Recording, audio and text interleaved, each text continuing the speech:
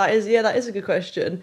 My name's Molly. I used to be a road racer back in the day, and now I've come back all like labelless, whatever. Yeah, that's what I do now, ride really long distances. I kind of have a personal connection to the Trans Cam in that I grew up right by the start of it. So it's just got like this weird kind of connection to my childhood, and it felt like a really important one for me to do. So the Cambrian Way, so you cross the width of Wales. It's like 168k, and then the double, obviously you just turn around and you ride all the way back, so it's like 340k. I'm like turning around to close the gate behind me, and I hear this like noise of like dogs like growling and running. One of them then gets hold of my like ankle, like lower leg, and it's like on my leg. I'm screaming and shouting. I like managed to kind of hit it off my bike, get it off me, and I'm up on this like hillside, and I'm just like, I just don't want to do this anymore. And I didn't want it to become like a sufferfest. I think there's like this culture of like, oh yeah, the more you suffer and like make it horrible. It's like, no, it's supposed to be fun. So for the second Trans Cam, it was mostly headwind. It was quite windy, and it rained basically for the entire night. Don't want to say more about it. I don't know, I think you should go and ride it. I think it's a really cool route. I think people should ride it. And listen to more stories. Stay tuned for more stories tomorrow. Stay tuned for more stories tomorrow. To hear more, as my good friend Liam Yates likes to say, stories by us. More stories tomorrow. Okay, welcome back, listeners, to the More Stories Tomorrow podcast. I'm sat here in Bristol with Molly Weaver after just finishing her Cambrian Way completion. And we're just going to have a little chat. Molly, do you want to introduce yourself? I don't know who you are, where you've come from, and then maybe actually follow-up question before you even had chance. What's an FKT? That is a good question. So my name's Molly. I used to be a road racer back in the day. Took a bit of time away from the bike, and now I've come back, I guess, as an ultra racer, ultra endurance rider. It's kind of all like labelless, whatever. But yeah, that's what I do now, ride really long distances, try and go fast. And what is an FKT? An FKT is a fastest known time. It's basically the known record for a set route. So in a kind of unregulated world, there's rules. It has to be like unsupported, like continuous time. There's sort of set routes in the UK and abroad, and it's basically who's the quickest to do them. And there's leaderboards. It takes a bit of tracking down sometimes, but yeah, that's what an FKT is. Yeah, I think that was a pretty good summary of my understanding of an FKT anyway. I guess my first question before we get into it then is, I think, so the thing I've seen is the website Fastest Known Times. Is it you that's behind that? It's a very badly kept secret, yes. It wasn't meant to be known that it was attached to me. I'm one half of it. But I kind of wanted to keep it a little bit on it's just a resource that is kind of faceless and nameless. But enough people now have gone for FKTs and interacted with me, and I've said like, it's Molly. And then it's just slowly like seeped out. So I'm kind of just embracing it now that, yeah, I'm one half of it. It's such a cool, because it's like such a big thing in running and has been forever, hasn't it? Fastest known times. And like, I guess cycling sort of had Strava, and then like, I'm surprised FKTs maybe didn't get more popularity in lockdown or like, you know, in the middle ground. But yeah, it's so cool to have something. And like, I guess it's hard to know what's cause and what's effect. Like, did you set it up because they get more popular, or they get more popular because there's now a place to have it held? Yeah. But it's just like, you used to just have to like basically sit in Google and find like the latest blog post. And like, I think it's probably like a mixture of the two, that it's kind of like, yeah, chicken and egg. But it all came about because a friend of mine went and did the Trans Cam, the single. And she kind of was like, I think this is the quickest time, but you spent hours trawling the internet trying to find any kind of like resource on it. And then kind of I fell a bit in love with the concept of it, and kind of from ultra running. You sort of think, yeah, it's such an accessible form of like competition. It's fun. People like to follow it. You can do it whenever you want to do it. And we kind of thought, why isn't this bigger, especially in like the multi-terrain world? And it's probably because no one, like shouting into a void, nobody knows it's happening. And so we're like, oh, someone should reset up a page for it, which has all the maps, has all the routes, has a leaderboard. And so we're like, oh, well, we might as well do it if we're saying someone should. And I'll say the other half is my dad.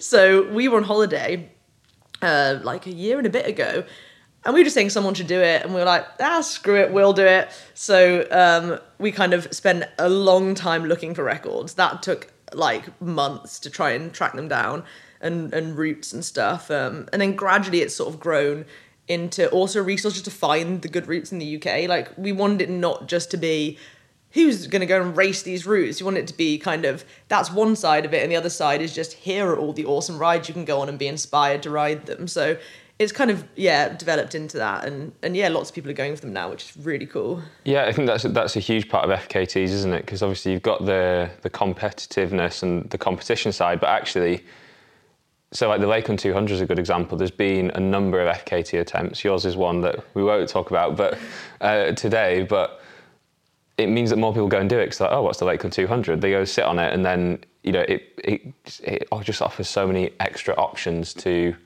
go away and do these routes. I think for FKTs, I think I was first aware, there was a mountain biker called Rab Wardell. He did a video with Wahoo a couple of years ago. Sadly passed away early this year, I think. But that was the first, that's when FKT kind of came onto my radar. I was like, oh, people actually just, because I'd always heard the West Highland Way. And then I was like, oh, people actually like go out and race each other on it. Yeah. But it's quite nice that it's like starting to formalise, and as it gets bigger. Also, you've got like the best website name as well. It's like if you type in fastest known time, it's not like it's just like the website. So yeah, hopefully it continues to grow. I guess maybe before we jump straight into it, maybe a brief gloss over where you came from and cycling background, and then, because it's still, obviously you mentioned you're a racer and you're still doing competitive things, but it's a world apart from road racing. Yeah, I retired from road racing a few years ago now. I think 2018 maybe, I don't really remember. So I retired, not in the best way. I retired after like a pretty serious accident. I'd also just, like, my mental health had kind of gone downhill pretty rapidly, and I didn't like it anymore. I didn't love it. I kind of hated everything about the cycling world just because all this stuff was like latched onto that identity that I had. So I kind of went away from cycling for a while. I had a couple of times I tried to come back in some form or another. I tried to get back into road racing at one point, and then I had another really bad crash, and I was just like, you know what, I don't want to do that anymore. And you have to really want to do it. You can't just kind of be half in it, and you want to be in that fight for it, and I just didn't have it in me anymore. So I kind of took a step back again, and then I've had a year and a bit off the bike last year, and really just left it open of like, I'll come back to it if I just naturally come back to it. It had been such an expectation that I would be a cyclist, because that's what I've done since I was like a kid. So it kind of always felt like I was doing it for the wrong reasons. Like, I was trying to come back because people expected me to do something on the bike. And people were like, oh, but you were such a good rider. It's like, yeah, but that's, yeah, so what? Yeah, I could be good at other stuff. So I kind of went away, and then towards the end of last year was like, I'm going to get back on the bike, see if I want to do it. And I was very open to the fact that I might not. I might just go, yeah, it's cool, I can close that chapter, don't love it, sort of thing. And then I was like, no, actually, I really missed this, and I really want to do it. And I deleted Instagram for that whole year and a bit as well. So I'd lost all of that kind of external pressure, for lack of a better word, and all that kind of outside influence, that I was like, I can really do it if I want to do it or not. Like, nobody even knows what I'm doing now. I've been like very absent from kind of any form of the cycling world. So I decided like, yeah, cool, I'll come back. And I kind of sat down. I was actually with my dad on the same holiday we started the website, that we kind of just sat in cafes, like writing lists about what I might want to do and what I want to do in my life, and if I wanted to get back on the bike. And I kind of decided, like, in an ideal world, I want to give ultra racing a go. Like, I want to kind of throw everything at it, see if I'm good at it, and just kind of take a risk on it. And we were kind of like, well, just do it then. Like, it's really easy to be like, oh yeah, if my life was different, or like, oh, if only, like, oh, have I done it like when I was younger, or oh, you know, in a perfect world kind of thing. Well, there's no such thing, but then I said like, yeah, screw it, let's go for it. So I just went for it, and that's kind of how I got back on the bike this year. I mean, to be fair, even if you were trying to draft like the perfect childhood for an ultra race, you're probably not a million miles off. Yeah, I feel like every way into it's a weird way into it. Exactly. Yeah, it's an odd world. It's quite new as well, so you don't have that big. I don't know. I suspect it's changing, but you don't have those like people to look up to, or there's certainly far fewer when we were growing up, and maybe that will change. So, follow-up question: would you say you're a rider first or a racer? Like, or maybe the other way to ask that question would be: would you still ride your bike if there was never even any glint of competition, or is that like really what wakes you up, even if you enjoy the process of riding? I would say I'm a rider first now, but it's interesting to say if there was no kind of competition side of it. I'd like to think yes. I think I would still do things that were challenging to me, even if there was no element of competition in it. I'm not actually inherently that driven with the competition with other people. I like the fact that in this community, when you're in events where there's a race element, I like the fact that it's nice, that people want each other to do well, people are supporting each other. I didn't like that in road racing ever, really. I didn't want to screw other people over to win. I didn't really like that side of things. So, I mean, that's nice, but I think I'd go and do big rides that were challenging for me to complete. But I definitely would still ride. I think I'm just really bored of just like going on little rides. I've been riding since I've been riding basically full time since I was like 15, 16. That's 13 years ago now. And I've done training plans. I've done that like to death. I have no interest. People are always asking like, what's your training plan? I don't have one. I don't ever want one again. Like, it's just not for me. Yeah, I've ticked that box. So yeah, I think the riding comes first, and the kind of the racing and the FKTs and stuff has been a byproduct of the fact I've liked riding. If I wasn't liking the riding, I would stop. But it's less that kind of like that daily break or escape. It's more the like big things and like big rides, and because like you say, you've done every local loop there is to do. Yeah, I don't actually ride that much if it's not like a big ride. I'll go on like an hour just because it's like after work and it's nice to get out. But I don't often just go on like a 2 or 3 hour ride on like a lap I know. I would normally do like not much in the week, and then I'd be like, oh, I really want to go and do a big ride. I want to go and do a thing, yeah. Just because that's more like inspires me to get out now.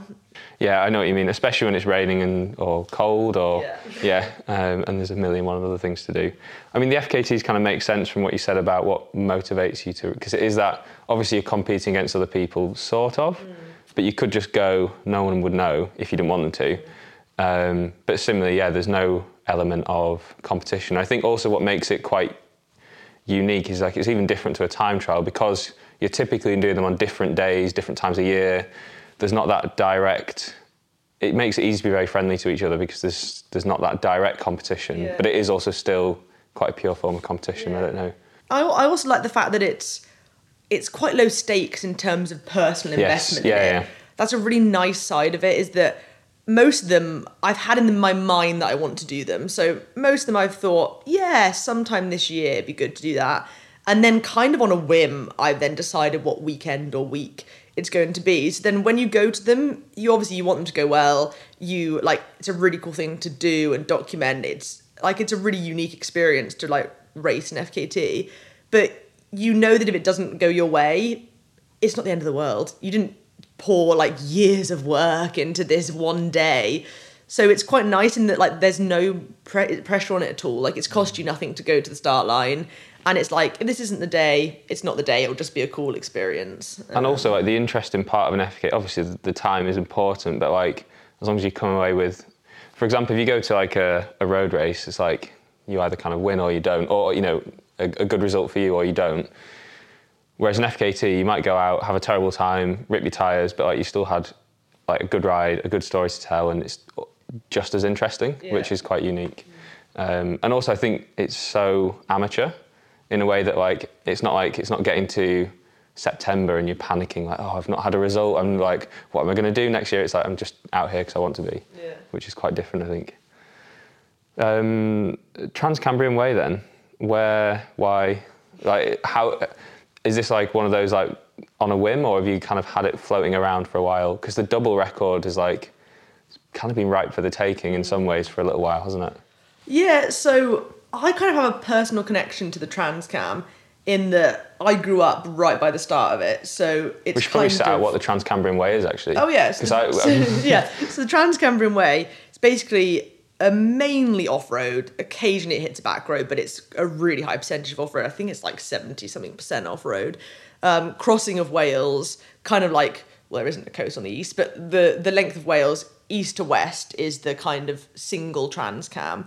So you cross the width of Wales, it's like 168k, 170k, and then the double, obviously, you just turn around and you ride all the way back, so it's like 340k. So it's twice across Wales, effectively. And I grew up on the Welsh borders on the east side, so it always felt like my home record. It always felt like, I mean, I've ridden the start area of it like hundreds of times. It's kind of, it just feels like a very familiar one. It feels like I have some like weird ownership over it, like especially before there was FKTs, before it was like common knowledge. I kind of felt like I'd ridden in that area and knew about it before other people. So it has this kind of like, it felt like it was like a hidden secret like ride sort of thing. And also a childhood friend of my parents, a guy that I grew up around, they used to run mountain bike events with him. He's called Jerry, and he mapped the Trans Cam. And he was like a really formative figure in my childhood, especially around bikes. He used to like take us on the back of his quad bike against my parents' like advice and like rag us around these mountain bike routes and stuff. And he mapped it, so it's just got like this weird kind of connection to my childhood, and yeah, so it felt like a really important one for me to do. Yeah, I've got a similar thing with the Dales Divide. Like obviously no ambitions on ever doing well in it, but just to finish it, because like the start and finish just go through all the trails I rode, it's like you can't not do it. It feels like, it just feels really special when it's kind of your home route or whatever. Yeah, and also it's a destination for other people in your back garden. There's something just quite unique about that, isn't there? Yeah. So yeah, I guess, I mean, it's always been there then. How long has the Trans Cam been around? Is it one of those things that's been knocking around for years and got popular recently? Yeah, it's been knocking around for a long time. So I don't know how long, but over a decade for sure. So he mapped it as a mountain bike route. I think he mapped it with some like tourist organisation or some mountain bike organisation in Wales. But yeah, when I was a kid, so it was a long time ago. Yeah, it's kind of exploded in the past sort of 4 or 5 years. I've seen a lot of people bike packing it because it is good for bike packing. It's got bothies on the way. So most people do it over kind of 3 days. They'll do a single Trans Cam. But for a long time, it was kind of this hidden gem. Yeah. And is it a mountain bike route or a gravel route, would you say? I think it's hard to say. Everyone says that, that's why I ask. Yeah, I would say for most people in most scenarios, it's a mountain bike route. So if I was doing it over a few days as like a chill thing, I would probably favour a mountain bike, but it's doable on a gravel bike. So I've ridden it on a gravel bike. So I did the single on a gravel bike, and I think it is quicker if you can do a lightweight setup, but it's obviously less comfortable. I'd say there's stretches where you can do it on a gravel bike, but you can feel that it's like on the limit of a gravel bike. So yeah, I would say it's a mountain bike route that you can ride on a gravel bike. Yeah, and the double you did on a mountain bike, didn't you? Is that just for the extra comfort over that length of time? I couldn't have done it double. I could have probably done it on a gravel bike, but you'd have been battered. Then it wouldn't be faster because you'd be broken by the end of it. Yeah, and also I think in the summer, it's gravel bikeable. I'm not sure about the winter because some of the sections are pretty rough, even in like perfect conditions. There's bits where they're like basically underwater, really muddy. Some of the descents, I just think you're like pushing your luck on a gravel bike. You'd just be like on the edge of what is possible. Yeah, which after no sleep for 30 hours is not what you want. Yeah, and I think if I did the single again, I'd probably do it on like a really lightweight setup on a mountain bike and kind of compare. Some people have done it on both, and most people say a mountain bike's a bit quicker. Maybe like a super duper lightweight cross-country hardtail or something like that. Yeah, something like that, yeah. Yeah, so how long's it been bubbling around, Trans Cam? Was it like, and yeah, why winter? Was that just like because it's come out of nowhere and you're like, I want to do one this weekend? Or was it always planned for back end of the year? So I never planned to do the double. I always planned to do the single in summer. And I then, having done the single, I was like, I should maybe go and do the double. I feel like I kind of want to go and do it. But it's really hard psychologically to do a double. Like, I definitely didn't want to. Like, in the single, I just gave it everything. I had nothing left by the end. So you have to, regulate your effort. Did you end up with the FKT on that one as well? Say it again? Did you end up on the FKT on the single? Yeah, I got the single in summer, yeah. So I already had the single, and I was like, I kind of want to go for the double. And then I kind of put it out of my mind because I did other things. I was busy, I had other stuff going on. And actually, I just thought, I don't really want to do it, and you have to really want to do it. So I went off and did some other FKTs, went and did some racing. Then I had a few weeks off, and I was like, I kind of want to do a winter FKT. So that came first, the idea of I want to do a winter FKT. I just think it'll motivate me to get out when it's a difficult time to get out because the weather's rubbish and the daylight's gone and stuff. So I thought I'll go and do a winter FKT, and I hadn't made a decision on what it would be. But I kind of thought, if you're going to go for one, it has to be a good one. Like, it has to be quite a big one that's a bit more iconic, like the Trans Cam now is. And it's logistically easy for me because I can just go and stay at my parents' at the start of it. So then kind of spent maybe a couple of days thinking about it, and then was just like, yep, cool, I'll go and do it. And then it was the timing was just when I was free. So I tried it twice. So the first try was just a weekend where I was like, cool, the weather looks awful, but I'm free. It was gale force winds, but it was kind of the only time I had. Then I didn't do it on the first attempt. And then I thought, cool, I'll do it in January. I'm done with it. I'll do it in January. That's fine. And then kind of over a few days, I was like, but I could technically go this weekend and give it another bash. And I just feel like I needed to get it done then. It was kind of hanging over me. Yeah. So I was like, I'm just going to go and get it, try and get it done. Yeah. Yeah, it's actually, I'll go to the winter FKT point first. I think it's a thing in running, isn't it? It's winter conditions and so. Is that something that's kind of established in cycling, or is it kind of just FKT, and if you did it in winter, even more kudos? Yeah, I think it's just if you did it in winter, even more kudos. I think some of them are going to be hard to beat now in winter. Some of the times on some of the routes, you think no one's going to beat that in winter conditions. Everything needs to be perfect. Because that's an elite time in perfect wind, perfect trail conditions and stuff. But a lot of them are ripe for the taking. A lot of the routes have no time, no known time, or they've got a pretty tame time where you think, yeah, it just means people can go out and be cool, it is the time of year it is. You can wait for perfect conditions, but now you're waiting till May. So it's kind of it's quite nice. It's just go now and do it. We've got someone actually thinking about doing one next weekend on one of the routes down south. And it's not, at the moment, it's got a pretty tame time. So it's cool, this is the moment that you're in, so go and go for it. I think the nice thing about the website and the Instagram and stuff is that we'll shout out and talk about and document things that also don't get a time. If you go in winter and you do an awesome ride, that's also something to shout about, whether it's the record or not. It's the fastest winter time. Yeah. It's a completely different beast. I've got to say, there's something with the fastest known times that really captivates me about them, which is, so for example, someone like me who when you get those, never in mind perfect conditions, just an elite time, it's right, that one's gone. I'm not going to get that. But there are, you say, a lot of routes I'm I actually could either get, I could definitely get a first known time, I could finish it, or a fastest known time where, you say, it's kind of no one with that kind of elite performance or brain has gone for it. But then there is that, especially this time of year, because it's do I go now before someone who's faster than me goes away and does it? There's that race where no one really knows who's going to do it and when. I guess the Transcam doubles being one that quite a lot of people have talked about doing, and no one's really, and I guess you've just gone away and done it before someone beat you to it. And it's nice that it's out there now for someone to go after.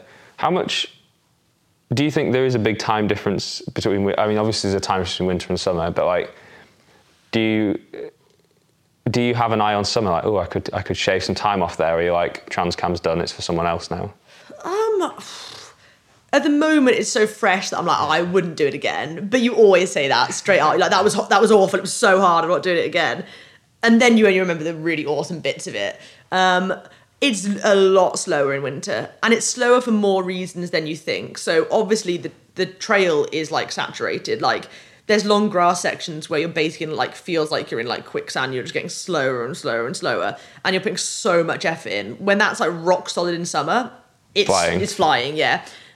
Really windy. It's like I got good conditions for the Transcam single. I waited for good wind. That was one where I waited, and I was like, I've got wind in my favour. You're going in one direction. Yeah. So it was like, go for it. Whereas this, in winter, you can't really be that choosy because it's always a bit questionable. It's which way it's questionable. I say you'd have to be lucky for like to get a tailwind, then flip around and tailwind back. Yeah. You're also doing a double, so it's like, yeah, great. I'm gonna have it in my face for half of it anyway. So the trail's like really saturated. On Transcam, there's bits like a bit that's called the Sunken Road, where it's basically underwater in winter. It's pretty dry in summer, so you've got like a difference between like wading through a lot of it and just like smashing through it on the bike. It obviously you're a lot colder, so you're riding slower because you're colder. Darkness. Yeah, darkness. You've got like 13 hours of darkness versus like 6. Yeah. So it's a lot harder to ride, especially off road in the dark, because you've got to be careful. There's some stretches that are technically really tricky in the day. So when it's night, I mean, I had good lights and I put them all on full. I just took every light I had basically. But even then it was also raining. So like the lights just illuminated the raindrops. Yeah. So you're just like, I'm seeing nothing but like sparkly like rain. There's also the elements of like layers and stuff. So I lost so much stoppage time because like you've got gloves on, you have to like fill up a water bottle. You're like, oh, okay, I've got to like get the top off. It takes ages. Got to fill it up. I've got to get some out of my bag. Oh, it's like really hard to get the zip open. Oh, it's now raining. I'm going to put on my waterproof trousers. Oh, I'm too hot. I'm going to take off my jacket. Oh, it's like, yeah, you're constantly doing that sort of stuff. Whereas in a summer one, you're in shorts and a jersey. You don't change. You're like trying to do something really quick. Yeah. Like Transcam single, there's loads of gates on Transcam. I lifted my bike over every gate. I didn't even bother trying to open them. I had a really light bike. Everything was dry. So I would like sling the bike over, hop over. It's like seconds and you're gone.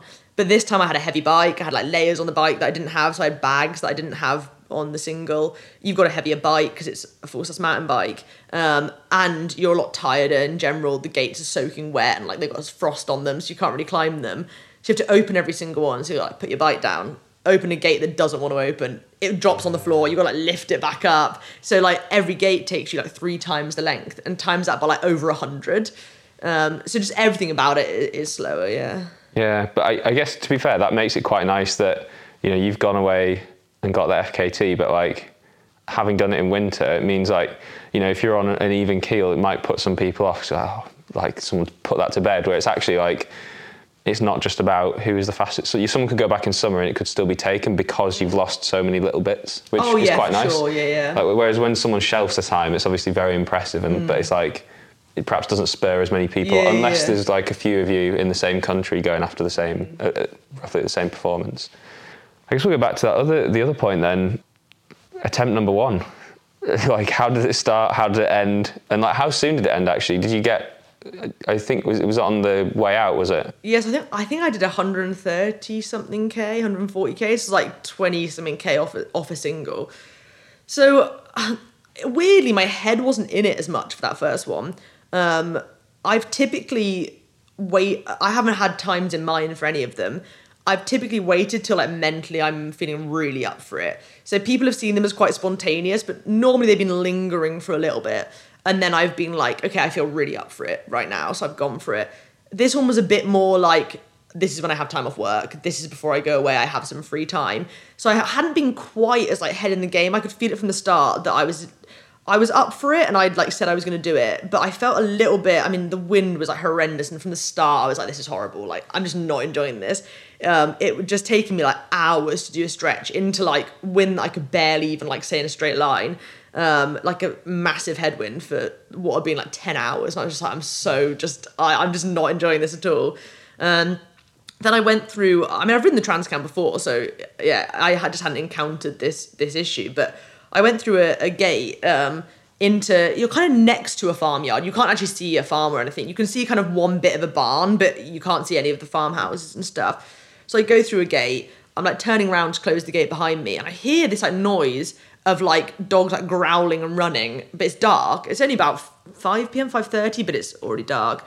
And I'm kind of like, where's that coming from? And I look left, and running up like this like gravel track to the side is these 3 dogs, and they are clearly not happy. Like, their like heckles are up, they're like growling, they're barking. And I was like, oh shit, like I've got to get to the next gate really quickly, because you're kind of between these 2 gates for like 20 meters or something. So I'm going to get back on the bike. So I get on the bike, start riding. Obviously they're quicker than me. So they're like trying to bite me. I'm like, I'm going to get off my bike and use it as a bit of a shield. So I'm using it as a shield.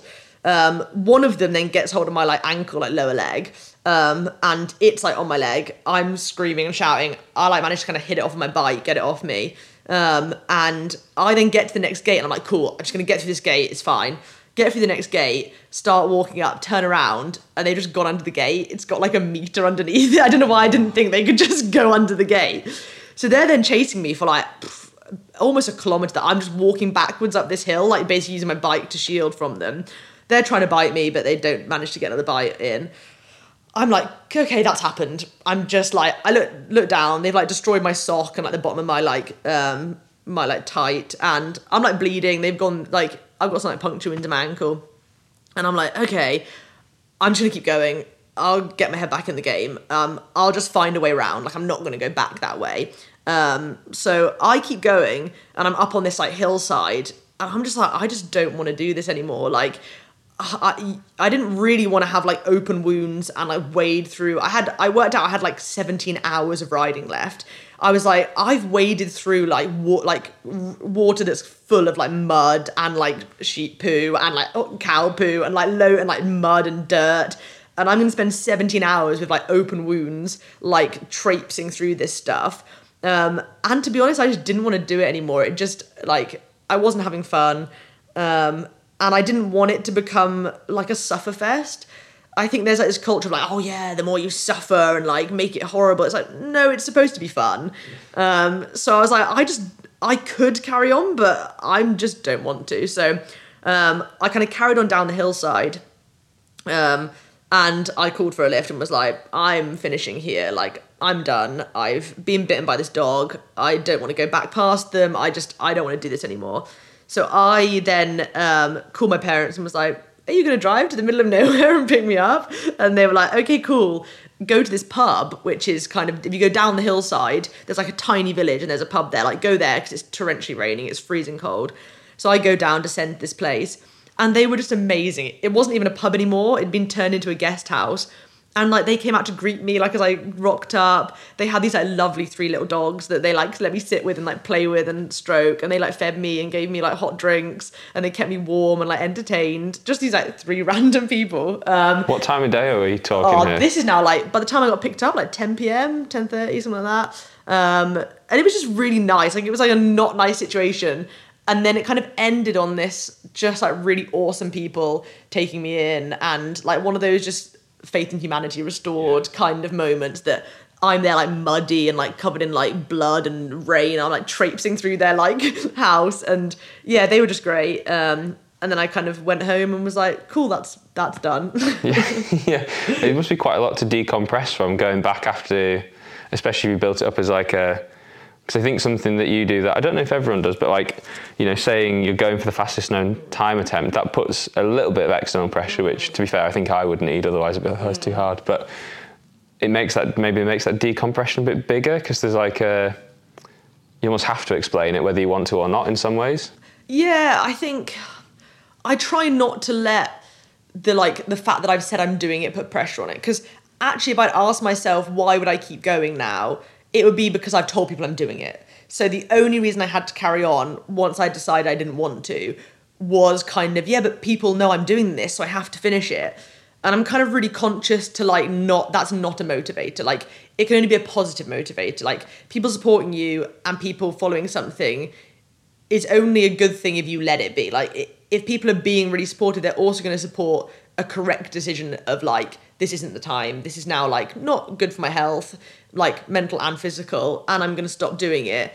And actually people support that. People aren't kind of like, well, now I'm not going to follow you anymore, and now like you're rubbish and whatever. So I kind of made the call this year, and I'm going to continue with it, to be really transparent with when I'm doing stuff, because I think it's fine to like not do it and not finish it or not beat a time. I think it's actually helpful to show that like there are lots of failures, and also that it's, like you say, it's fine. Yeah. Part of it. It's easy to kind of only say something when you've had a success and be like, oh, look, everybody, I did this great thing. But actually, it's like you're sharing kind of one half of a bigger story. It's better to share like, yeah, this didn't go perfectly, but that's life, and we carry on. I mean, had a happy ending eventually. Yeah. But I guess it's fine even if it doesn't, isn't it? Yeah. And like you say, I think these things are way too hard to do it for like extrinsic motivations, because when it's, you've got 17 hours riding left, like there's no amount of like external pressure that can make you want to do that. Yeah. It's got to be internal, doesn't it? So yeah, what happened? I can't remember. Timings. I'm trying to remember what happened after that first kind of sit back down, hole in your leg. Like, how did you go from there to back around again? So I originally just was like, cool, I'm going to take some days off. I hadn't decided to go back and do it. I'd kind of said like, there's plenty more winter. I thought probably I'll do it in the new year. So actually the next day was my mum's birthday. So we like just ate loads of cake and like good food and just chilled. Then I came back to Bristol. I didn't ride for a few days. I kind of had the like wound treated and I dealt with that. It wasn't awful. I kind of was like, right, I'm just going to take some days off and then I guess I'll make a decision about what to kind of do next. And then towards the end of the week, I was like, I feel like I really want to get this done. Like I now feel more motivated than I did first time. Like that kind of hesitation I had when I set off on the first time of like, I'm not really in this. I suddenly felt like, actually, I really, really want to do it now. I want to do it now more than I did the first time. And this like weekend that just went was my last chance to do it until really the new year. So I was like, oh, do I just go for it? Like, am I doing it for the wrong reasons? Am I doing it because I feel like I have to or I should to kind of get this thing off my back and like you have to complete stuff? Or do I actually want to do it? And I kind of decided like, yep, I want to do it. And I've had like a week of pretty chilled riding. I've just done like a couple of little like spins with mates. I've not really done much. And I had this weekend, so kind of like, why not go for it? And just kind of get it finished. And so I just thought, yeah, screw it, I'm just going to go for it. So I think it was like a week and a day later. I was like, yeah, that's enough time. I felt worse on the second attempt. Like I could tell I had the first attempt in my legs. Like I was a little bit tired. But I felt mentally a lot better. So actually, like, that's more important. Over that length of effort as well, it's not like the peak powers or the hour-long powers quite as important. Interesting. I guess let's get a little bit more into the ride then. Like so I've not ridden the Cambrian way. Where does it start? How does it... actually, what time of day do you start? Because that's such an important thing in FKT, isn't it? Like, how do you pick when you're going to hit the darkness? I guess it doesn't matter because you've got so much of it, but... It doesn't matter so much this time. Normally, you either judge it on like how to get the least darkness, but you can't really do that in winter, or you try and hit like peak points in the daytime. So when I did Lakeland, I started at a time because I'd worked out when I wanted to get to certain mountains. So I was like, right, I need to be at this descent in the light or this climb in the light. So you try and like map backwards from your time. This one didn't matter so much. I knew I was going to go through one full night. And that was going to happen regardless of how quick I rode, but I definitely wasn't going to hit a second night. So I knew I'd start in the morning. The first time I went, I started really early. I think I started at like 5:30 or 6 or something, and I had to get to the start, which is in Knighton. This time I was like, well, I'm just going to start later, so I start in the light, because there's no need to start in the dark in the first morning. So I think I started at like 7:30. So it was just like the sunrise was happening. Because I knew then I'm going to go through a full night. That's going to happen regardless. But I'm going to finish in like midday or the afternoon of the next day. So it was quite easy to just decide, go in the morning. Yeah. That makes sense. And then were there any particularly... what's your favourite part of the Trans-Cam route? And that can be either specifically the route or on that ride, because like there might have been certain like moments, I guess. Oh, it's really hard to say. There's like multiple bits where it's just like it's one of the most like stunning routes I've ever done. I'd say there's a bit where you spend a good amount of time. It's at least an hour riding around this reservoir. It's called Clarwin. It's just before halfway, like you hit halfway at the end of it. And it's a pretty tame stretch terrain-wise. It's a bit up and down, like undulating. But it's a stretch where there's like no gates. There's no like big climb. There's no like big terrain obstacle. So you've just done like a really hard stretch, one of the hardest stretches. And then you get this bit where you can kind of just relax. You just get to pedal. There's no big thing about it, which is really difficult. And you're just going around this like incredible reservoir. And kind of the hills to the other side are just like these rolling, beautiful like moorlands. And you can just switch off. It's one track. There's no direct. You don't have to look at a map or anything. Like there's like field to your side and then a reservoir to your left. Like you have to just ride on this trail. Then at the end of that, you pop out on this road where you kind of climb up a little bit on the road, and then you go over like the peak of the climb and the view, like the mountains. You can see for like just so far. Like you run out of like view before you can see the end of the mountains. And that's like a really stunning bit of it. So you hit that in the daylight and good weather then, I take it? Yeah, so I had a bit of a tailie round the reservoir. And yeah, it was really clear and it was the daytime. So yeah. What was the weather doing that weekend actually? Because it's generally the last couple of weeks in the UK has been awful. So it was pretty cold. So it had all right wind actually. So on the way out it's basically still, which is really good. So the single Transcam, it was just almost no wind, which was kind of perfect. But that meant it was freezing because it had been a clear night.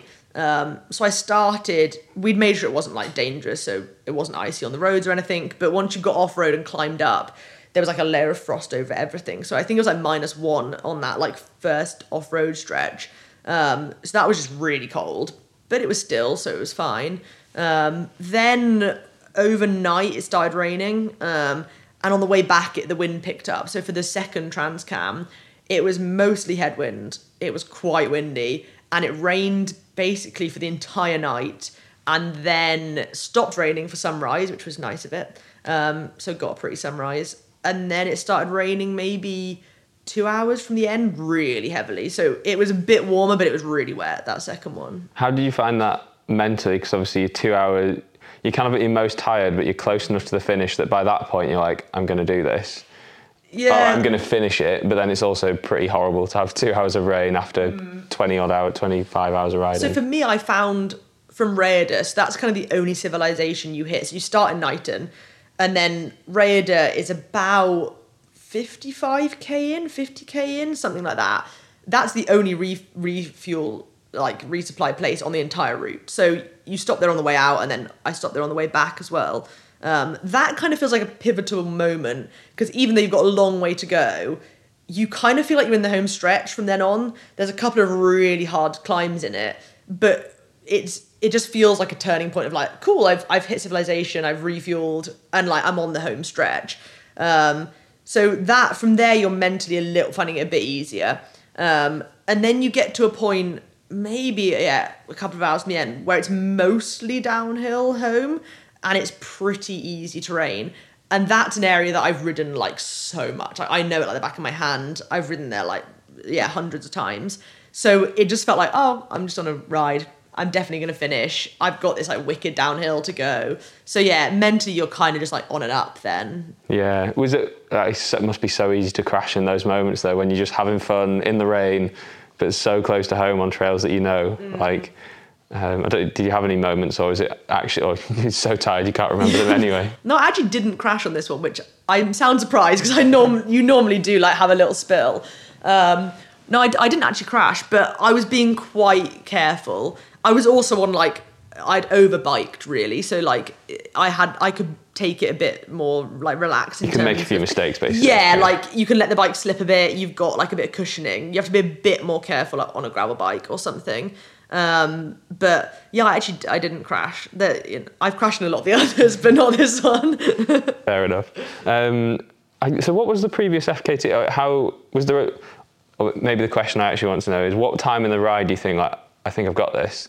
Was it like, or like, unless something catastrophic goes wrong, or was it kind of, the gap was quite big, so actually you're always on track to be significantly beyond pace? I don't know. This one was relaxed. I wanted to do it in about 30 hours. I did it in 30 hours, 25. This was very relaxed. I pretty much knew, as long as I just keep riding, I was like, this is a pretty relaxed one. A couple of the ones I did in summer were tight. Like, that was really tight for time. I think Lakeland, I got it by 15 minutes over 22 hours. So that's nothing really.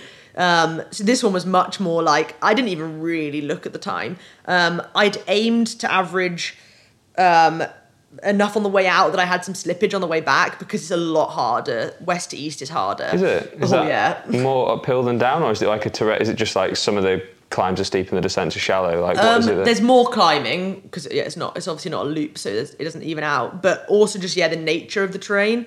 So you don't have to hike a bike on the way out. So east to west, all the climbs are rideable. They're like pretty shallow, or when they're not, they're like on the tarmac or they're on a good surface.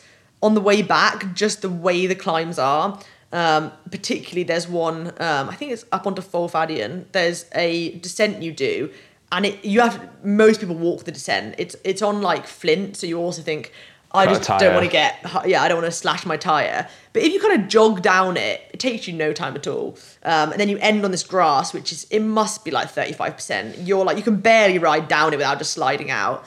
When you hit that on the way back, you're hiking for like so long. It's so slippy. So the descent, because it's been raining so much, had become like almost this slow flowing like waterfall that had made this like algae layer. So you were just like slipping like every step. So you were almost walking in like negative speed. So like you were just getting nowhere. So I think psychologically, you just knew like, I've been on this climb for ages. And when I descended it took me like 2 minutes. In the dark as well? Yeah, in the dark, yeah. Yeah, so just the nature of it. There's quite a few climbs which you can climb the side of it going east to west, and you can't climb the side of it going west to east. So I think you're also tired. So like, it's hard to say, is it actually that much harder, or are you just really screwed? Yeah, but like mentally, that's such a evil way to do a double, isn't it? Where you've got the hardest thing when you're the most tired on the second half of the route. And also, like you say, if you were, let's say you were trying to break your time and you thought you could just about do it, in terms of getting the splits right, that's so hard, because if you get halfway in half time, it probably means you're going to miss it, which is really hard to deal with. Yeah, you have to kind of hold yourself back, but it's knowing how much, like, am I going too slow now? And then you speed up and like, am I going too hard? Like, it is hard to judge. I just went with, you kind of are always on it, you're not just on like a chill ride. But on the way out, I very much like held back a bit. I was still much quicker on the way out. I did 14 hours on the way out and like 16 and a half on the way back. So I was much slower. Yeah. Having said that, I don't think there's many 14-hour rides I've finished where I felt like fresh and ready to push it. So, the idea of riding. So, did you have any rest in that, or is that 30 hours pretty much not off the saddle? I only stopped to like fill up water, take layers on and off, like all that kind of stuff. That was just straight riding. I had the option to stop. Like, I'd marked the bothies and I had stuff with me in case I needed to stop, more for like safety than anything else. I guess in winter you kind of need that, or if you have a crash. Something happens. But I also like spot tracked them, partly because people like to follow it, mostly just for safety. It's like, there's not a signal on a lot of it. So I take like emergency blankets, you take extra layers, you spot track it, just so it's like, this is where I am and people know where you are. If you've not moved for an hour, and you have like the message feature on it, so you can be like, come help me. I think you judge over time how good you are at going through a night and stuff. So I know now that I'm fine going through one night. I've done it quite a few times now. I know that I can. Some people can't. Some people don't want to, or they find that they then like it's a bit dangerous, or they start falling asleep on the bike and stuff. But I'm fine with it one night, so I just go straight through. Yeah. Yeah, interesting. And do you know how that looks over longer events, or is that still TBC? I think part of it is like what you can physically do, and part of it's what is sensible to do. So I've already made the decision that I definitely wouldn't try and go through more than one night. I don't even think I would go through one night if there was more nights to come. So like on this, like this is it. I'm going to go through this night and then that's it. I'm going to sleep tomorrow afternoon. Yeah. So in that state, I'm like, yep, it's a one-off. If there was a second night on it, I'd probably have stopped for a couple of hours on night 1 and then also on night 2. I think kind of what's possible and what's the right thing to do are like two different questions. Yeah, that is very true. So in an event earlier in the year, I went through 2 nights. So I think I had 44 hours of riding with no stopping. And I was like, okay, I can do that. That's possible for me to do that. On GB Duro, actually, I that was like 41 hours and I didn't stop. But towards the end of that, I was like, this is now not smart. Like, I'm off road, so it's not like I'm on the road and it's like an element of added danger. But I was like, I've kind of learned like, okay, I can do it, but I'm not going to anymore. Yeah, I guess I don't know how it is for you, but there's that thing of where you kind of almost not aware of your near misses until about 5 seconds after they've happened. And you're like, oh, I nearly fell off that cliff. Cool. Yeah. Like, and then you slowly start to think like, actually, this isn't good. And I think it's a false economy. I think you think, oh yeah, but I've saved 2 hours. Yeah, but then you've ridden really slowly, probably not in a straight line. Like, you've probably added like kilometres while you've been weaving around the path. I guess that's the secret though, isn't it? Working out what is the fastest and also what you're willing to sacrifice in terms of health and what have you. Yeah, nice. Do you think you would look at longer FKTs then as well, or is the kind of the 1 night, 2 days I guess maybe you don't know yet. Do you have like a preferred length? Like, what's the perfect look? I quite liked, like, Lakeland was like 22 hours. I quite like that. In the summer, that's pretty good. I think I like ones that are kind of like 12 hours to like 20 maybe is probably what I would prefer. It depends though. I think it really depends on the route. There's a couple that I want to do next year that are around like the 300 plus mark. The problem when you get into like much longer than that is that obviously you're doing it like unsupported. I think you're getting into then like it's just logistically hard to find like a week of time to do something or whatever. I mean, there's a couple of like the Old Chalk Way. That's quite long, but I think it's pretty fast for something of that length. I think that's 500 something. Yeah. So maybe something like that. But I think I'm kind of trying to fit them in around other stuff. Like, it's quite an easy thing to go and like do on a weekend. So once you get in stuff that's like going to take you like 5 days or a week or whatever, you're having to build a lot more like structure around that. It's a lot of pressure for an FKT as well. Like, if the weather's bad or like, like you were saying before, if the thing you like about it is that there isn't all that pressure and all that time and all that prep, then as soon as you start doing that, you've got to really want to do the route, haven't you then? Yeah. Where to go next? Don't want to say any more about it. I don't know, I think you should go and ride it. I think it's a really cool route. I think people should ride it. I don't know about the future. I don't know, I think the future of FKTs is good. I think that's going to be a really cool thing to see develop. It'd be nice to see like a lot more people going for them. So you're going to end up filling up your own leaderboard. Yeah, I know. I only have a few more that I want to kind of give a go, but I kind of like it when when it's tight. There was something fun about that when like on Lakeland where I was like, I really don't know if I'm going to get this. It was kind of 50-50 from the start. I quite liked that it was like, I might not get this. I think that was kind of quite a cool element of it. By doing things like the Trans Cambrian, you're giving that opportunity to someone else. Because someone else now is going to have your time, but I don't know if I can do this. Yeah. So like someone has to set the benchmark where you get into the realms of like 10 minutes here, 15 minutes there. Yeah. And it sounds like you left a bit of time out on the trail for someone as well. Oh yeah, there was a lot of stoppage there. Like if people look at it, you can be like, oh, I actually don't have to ride any faster. I can just stop less.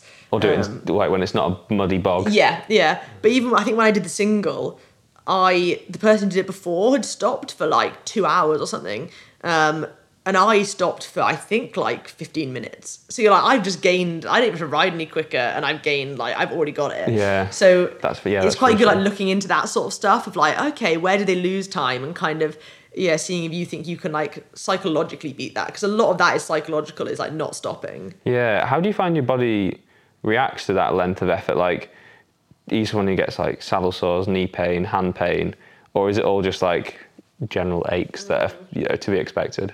I do get saddle sore always, but you have to just address that. You have to try and like find stuff that works, like good chamois cream, change saddles, adjust saddles. Like there's ways to limit it. There's always some kind of niggle that you pick up. Like my left knee started hurting about halfway through the second trans cam but you're just like, put it out of my mind. It's not like really bad. It's just like, you know, over that kind of ride. And then everything just starts to hurt. Being used to the bike is really important. I hadn't ridden a mountain bike. I did Lakeland on a mountain bike, but I'm still pretty new to mountain biking. So I find like my hands and my wrists and my arms, like the position of the bars, like my arms were screaming, but there's like nowhere else to put them. So you're like trying to like rest them over the bars on like the road bits. But by the end, you're just like so sick of holding your own body up. So there's always something which starts to like really get to you that you have to be like, just ignore it, just ignore it, just ignore it. What kind of time's that hitting? Because obviously 30 hours, if that hits at 28 hours, fine, no problem. But I suspect it hits significantly before 28 hours. Oh, I think it depends. It probably hit me around like half of the second trans cam that I was like, oh, this is now like not just kind of a background thing. This now like is really like hurting. Like my arms like screaming at me and my hands. But then if you're doing something that's like a more intense effort, then probably like it might come at like a similar point, like halfway through or something, because you're trying to push more. Assuming you know how to pace yourself. If it happens at the same point, if it happens at exactly the same percentage for you, that just means you've got really consistent pacing over different amounts of time, I guess. I think it also gives you like things to work on, because you can finish and be like, okay, what hurts and like shouldn't really. So you're like, okay, my arm's really hurting. I probably need to work on my core. I need to work on my like upper body. Like my wrists are sore. Like I've got like a reconstructed wrist, so I can't really address that too much. But I can like work on it to like add some like movement in it and some strength in it. So you kind of like, there's things which you're like, oh, that shouldn't be as sore as it is, and then you can kind of address it. Like on a gravel bike and a road bike, I have a lot of problems with my back because I broke my back. And I'm kind of like, I probably need to work on that. I probably need to do something to address that as much as I can. So there's kind of things where you're like, I've just been a bit lazy with that, and like it's a little bit like self-inflicted. I've not bothered to do any like stretching or core or any kind of strength stuff. I mean, if you only get it after 28 hours on a bike, then you come home and you're like, oh, it's fine again now. Yeah. But yeah, like you say, there's always going to be, like, I don't think I could sit on the sofa for 30 hours without getting sore. Yeah, like, true. It's just humans just can't do anything for that length of time. There is a point where like the hiker bike is a relief. You're like, oh my God, I can walk. And like, I'm going the same pace I would be riding. And you're like, I'll walk up this hill. And it's just like a nice treat. change. Yeah, what a treat, yeah. So you think the mountain bike type stuff is what's capturing your interest for next year, or actually just going to do all the disciplines all at once? Just going to do all the disciplines all at once. Road included? Because I think, is that a thing for FKTs, or is there kind of an unspoken rule that there should be like a decent chunk off road just from a safety point of view as much as anything? I think there are road FKTs. I know nothing about them. We kind of made a decision from the start, like, not interested in that. We've had a lot of people ask for it. It's like, there's other resources. If you want to do that, it's not a world that I'm going to step into. I think people have asked the reasons why we won't include road, and I would never do a road FKT as it stands now. That might change in the future, but as it stands now, I would never do a road FKT. I'm going to do road ultras, but I'm going to like cherry pick them to be ones that I'm comfortable doing. If you look at road FKTs, they take the quickest way from point A to point B. They've gone for like, okay, we want to do a record between this place and this place. What's the absolute fastest you can do it? So it's like, if that goes on dual carriageways, it goes on dual carriageways. If it goes on dangerous A roads, it goes on dangerous A roads. And I'm like, I'm not interested in getting involved in that. I think it's stupid. I think you can, if you're making a route between two places to be the record, make it a safe route, and everyone has to take that route. And an interesting one. An interesting one, yeah. So it's still fair. If you're the quickest on it, you're still the quickest on it. It's a set route. I think this thing of like, of speed over safety and like a most direct route, I think why are you in the hard shoulder of basically a motorway? Like what's the what are you achieving there? I think it's just really dangerous. And I do believe, like, obviously bikes have the right to be anywhere cars do, but that's up to a point. I think there's some roads where, if there's alternative roads that are safer, there's some roads where you think, like, that's just not, like, a smart move. Like, that is being used as, like, a highway. That's not something you need to be cycling on. So we kind of made the decision early on of, like, I don't want to encourage that. And I also don't think it's a useful resource for the masses, because people aren't going to go and ride that route for fun. That's just going to be for, like, the elite. Whereas with multi-terrain, by the very nature of them, people have designed them to be like the best route you can do in that area. So someone will pick an area, I don't know, the Peak District and be like, oh, let's make a really cool like off-road route that takes in like back roads and these mountains and this bit. So people have purposefully mapped like the most beautiful and the safest, and like the one that goes on the most like scraggly little like rutted up like barely a road, back road or off-road. So we decided like that feels like that's a safe way to have this like competition side of it, but also then we can create a resource that crosses like that barrier into just here's an awesome load of routes that you should go and ride. And we want to encourage you, inspire you to ride that. So that's kind of where that line was drawn. Yeah, I think it makes a lot of sense. Similar on like bikepacking.com, I think they only hold routes that are like more than 50% off-road. And like you say, it's just, especially when you add the competition and it feels irresponsible. You got Strava for it, haven't you? Yeah, and it felt like we would then be like complicit in like promoting it. Yeah. It's like if you want to do it, and you've looked at health and safety yourself. You've got your reasons for doing it, and like you've looked into that, you've addressed that on like a personal level. Whereas if we're basically promoting that you go and ride that route, it just felt a little bit like dubious. And we weren't comfortable with it. And I guess ultimately, if it is a personal project, obviously you're trying to add value for other people there, but also it's got to be what you're interested in. It's like, we know nothing about that world. It's not really a public. I mean, it is a public service, but like it's not how it started, and it has to be stuff that you're vaguely interested in. Do you think you'll ever do like any of like I always see the ones that feel so inaccessible to me are like the ones they do in like the snow on fat bikes, but they look so cool. Yeah. Like I don't know, crossing Iceland, Norway in the middle of winter or something. I feel like at this point, no, but I've said no about like most things, and then I've ended up doing it anyway. I think I was like, I'm never gonna ride a mountain bike. Went and got a mountain bike, did like the Lakeland, and then did this. I've entered stuff next year on a mountain bike when I was like, it's never gonna happen. I also said I wouldn't do a road ultra probably. I'm doing them next year. So I think you kind of don't know until you've been through the process of, so I'm entering like Highland Trail 550 next year. I wouldn't have entered that if I hadn't been Lakeland. So it's really easy to say like, nope, never. Yeah, but you think maybe in a few years' time I do something that's like a gateway into that. And I think that's the kind of thing about like giving people access to parts of this world and like creating platforms for like different groups to get into this. It's like once you've done stuff, you can do more things. So things that feel like completely out of reach, it's rare that you go straight to that massive thing. It's more common that you kind of try something that's like halfway there and you're like, oh, okay, well, if I can do that and I like that, I can now take the next step. So maybe someday, I think next year I'm doing a lot of ultras across like gravel, mountain bike, road bike, partly because I think it's more interesting to mix it up and you can kind of cherry pick really cool ones from each of like the worlds. I think it's a bit better on your body to like have a bit of a spread. Like if you do only ones that are like on the limit of a gravel bike, like you're destroying your body all the time. Like road's a bit easier on your body. I think it's just interesting. It's also a chance to learn what you like. It's funny you say that. I find road harder on my body because there's less movement. So for me, I'm like, I get my saddle sores are worse on the road, my knee pain's worse on the road, because on the mountain bike, you do have those little bits. Yeah, micro adjustments all the time. Yeah, and I don't have quite the same shoulder and wrist issue. So it's funny you say that. Like, I guess it's just what you most adapted to. Well, I mean, we'll see. I've not done one yet. So maybe you're right. Maybe I'm like, oh God, this was a bad decision. 30 hours on the road. Like, oh my God.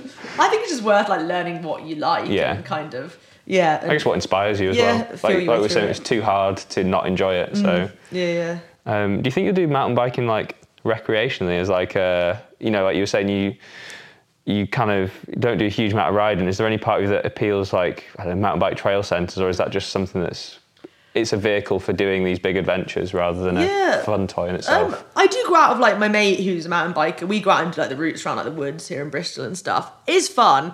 I think I've actually been doing that a fair bit lately just because it's different and like you're just looking for stuff to mix it up. Like I've not done that before, so it's kind of a cool new thing. I think this year's been a bit kind of me just feeling my way through. Like I had to get back on the bike, so I had to have some kind of structure to kind of try and get some fitness together. So it's been a bit of a chaotic year because I've just been like trying stuff and seeing what sticks. And most stuff's been like a bit of a whim. Most stuff's been kind of like fairly spontaneous just because I've not known where I'm going to be. Whereas next year is more structured. So I'm going to have a bit more of like a structure around that. Like even if it's like a loose one. So I probably will need to do more like riding in like a consistent way rather than just like going off and doing something and then sitting around for like a week and then, so I think probably I will end up doing more like recreational, like short stuff. But we'll see. I get that's the fun bit about mountain biking though. You can just, like you can go out and do 3 hours, think you've just had a load of fun, and you've also been on a ride, especially if you know maybe you want to improve your technical skills off-road or things like that. Yeah, cool. I mean, we've been talking for an hour and 10 minutes now, so I think maybe that's the Trans Cam. I'll give you can have a final run in. I think maybe we've got everything down, but is there any last remarks? No, I think we've covered. Completed thoroughly. it. Yeah, I think we've completed it now. Yeah, maybe ask me in summer if I go and do it again. Yeah, exactly. Yeah, I'll be keeping an eye on fastest known times for you to go and take your own record again. Great. Well, thanks for chatting with me. That's coming to Spotify soon. Thanks for having me.